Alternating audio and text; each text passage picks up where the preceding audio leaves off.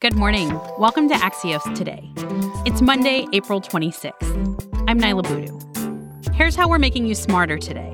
Mike Allen on the president's approval rating at the 100-day mark. Plus, why are there so many immersive Van Gogh exhibits in the U.S.? But first, India's COVID catastrophe is today's one big thing.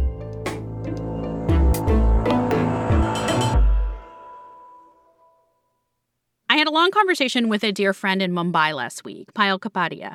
I wanted her to explain what life is like in India right now, so I asked her to record a voice memo that I could share with all of you. Let me tell you, if there's one week in history that you shouldn't fall ill, this is it. It feels like the noose is tightening, that COVID-19 is slowly entering our homes even if we don't step out. There's a feeling of utter helplessness and despair. Why didn't we see the second wave coming? And how do we stay well now that it's back in such horrific form? We've run out of ICU beds, oxygen, life-saving drugs, and we feel entirely abandoned by the government. Yesterday, India marked its fourth day in a row of record-high coronavirus cases. As you heard Payal say, it's a horrific situation. In India, they've recorded more than 1 million cases just over the past few days. Indrani Basu is a DC-based independent journalist who's worked in the U.S. and India. Hi, Indrani. Thank you for joining us. Thank you for having me here. Is India currently experiencing basically the worst-case scenario for a country during the pandemic? It's definitely pretty bad in India right now. We are currently in India at over 300,000 cases every day. And it's expected that by mid-May, it would be over 500,000 cases a day, which is much worse. And so I think part of the natural question is, how did this happen? And I want to ask you about vaccines, because India is a country that's known for producing vaccines when it's not a pandemic. Why is it so far behind on vaccinating its own population? So there are no easy answers to that question. Currently, the vaccinated population is at 1.6%, which is very low. There has been some vaccine hesitancy even now when a lot of people are getting infected. There are people I know back home who will refuse to get the vaccine because they believe that the vaccine isn't helping. Also, the rollout of the vaccines has been pretty slow in India. The Indian government has announced that from May 1st, every Indian who's over the age of 18 is eligible for the vaccine. But there's no clear plan in place for how these vaccines will reach these Indians. What is the international community doing? I know the U.S. in particular has been criticized for not offering help fast enough. There has been increasing pressure on the U.S. to first release these restrictions that caused raw materials not to be sent to India that are critical for making Covishield, which is the AstraZeneca vaccine. On Sunday, there was good news when the White House announced that it was going to, in fact, send these raw materials to India and also help with PPE and diagnostic testing kits, which are also in very short supply in India. However, the US also does have about 40 million doses of the Covishield vaccine that they have not yet committed to sending to India. The US so far has not approved the AstraZeneca vaccine, and it's becoming increasingly unlikely that the US will even require these doses. Indrani Basu is a DC-based independent journalist who has worked in both the US and India. Thank you for taking the time to speak with us. Thank you.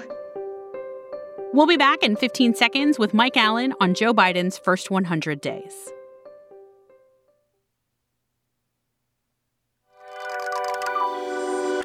Welcome back to Axios Today. This week, President Biden approaches the 100-day mark of his presidency. His approval rating right now is better than former President Trump, but still, that's not saying much. Axios co-founder Mike Allen is here to give us a sense of what the polling says on that and more. Good morning, Mike. Good morning, Naila. So President Biden's approval rating is at about 52%. Is that good or bad?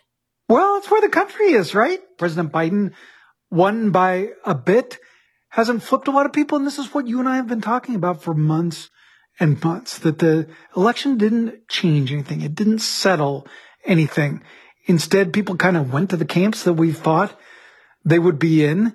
And even though President Biden has had an incredible run of success on his must-do issues, those numbers are still like they're good, but they're not transformative. Mike, given how divisive everything is, I wanted to ask you what you're thinking about for this week as the Biden administration marks their first 100 days.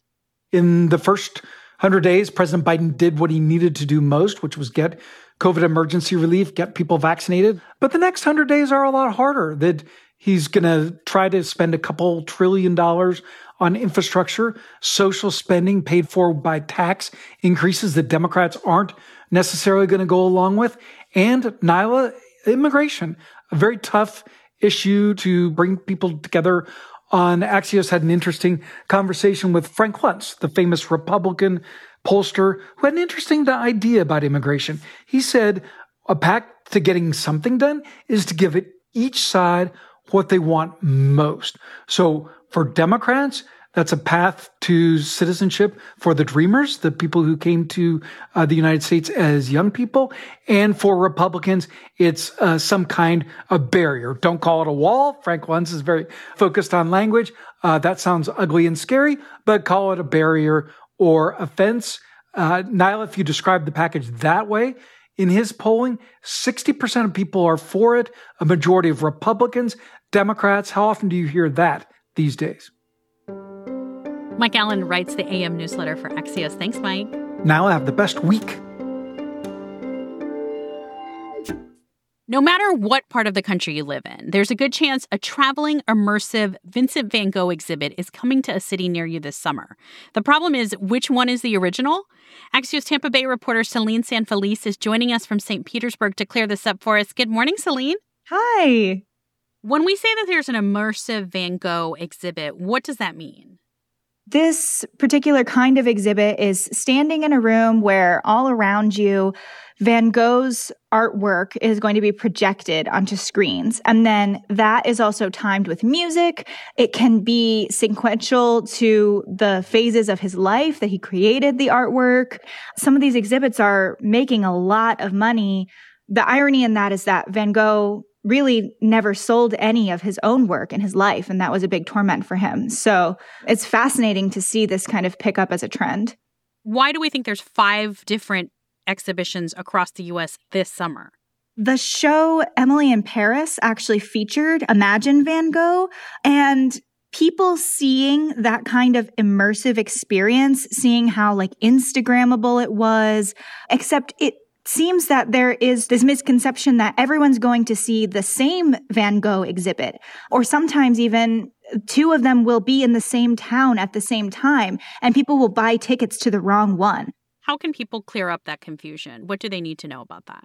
I would say that before you buy tickets to an exhibit, just make sure you know what exactly it is and who's putting it on. So one of these companies in particular, Fever, was selling tickets for a higher price than the others, and they've had kind of poor ratings from the Better Business Bureau. Just know which one you're going to and how much it's going to cost compared to the other ones, if that's what you want out of it, and go have a good time, but just know where you're going. Celine Sanfelice is an Axios Tampa Bay local reporter. Thanks, Celine. Yeah, thank you. And finally, one last thing before we go. At the Oscars last night, Chloe Zhao made history as the first woman of color, the first Asian American woman, and only the second woman in 93 years to win the Oscar for Best Director. Her film Nomadland also took the Best Picture prize. That's it for us today. You can reach our team at podcasts at Axios.com or find me directly on Twitter. My handle's Nyla Boodoo. And if you want more news before tomorrow, you can tune into our afternoon podcast, Axios Recap. Thanks for listening, stay safe, and we'll see you back here tomorrow morning.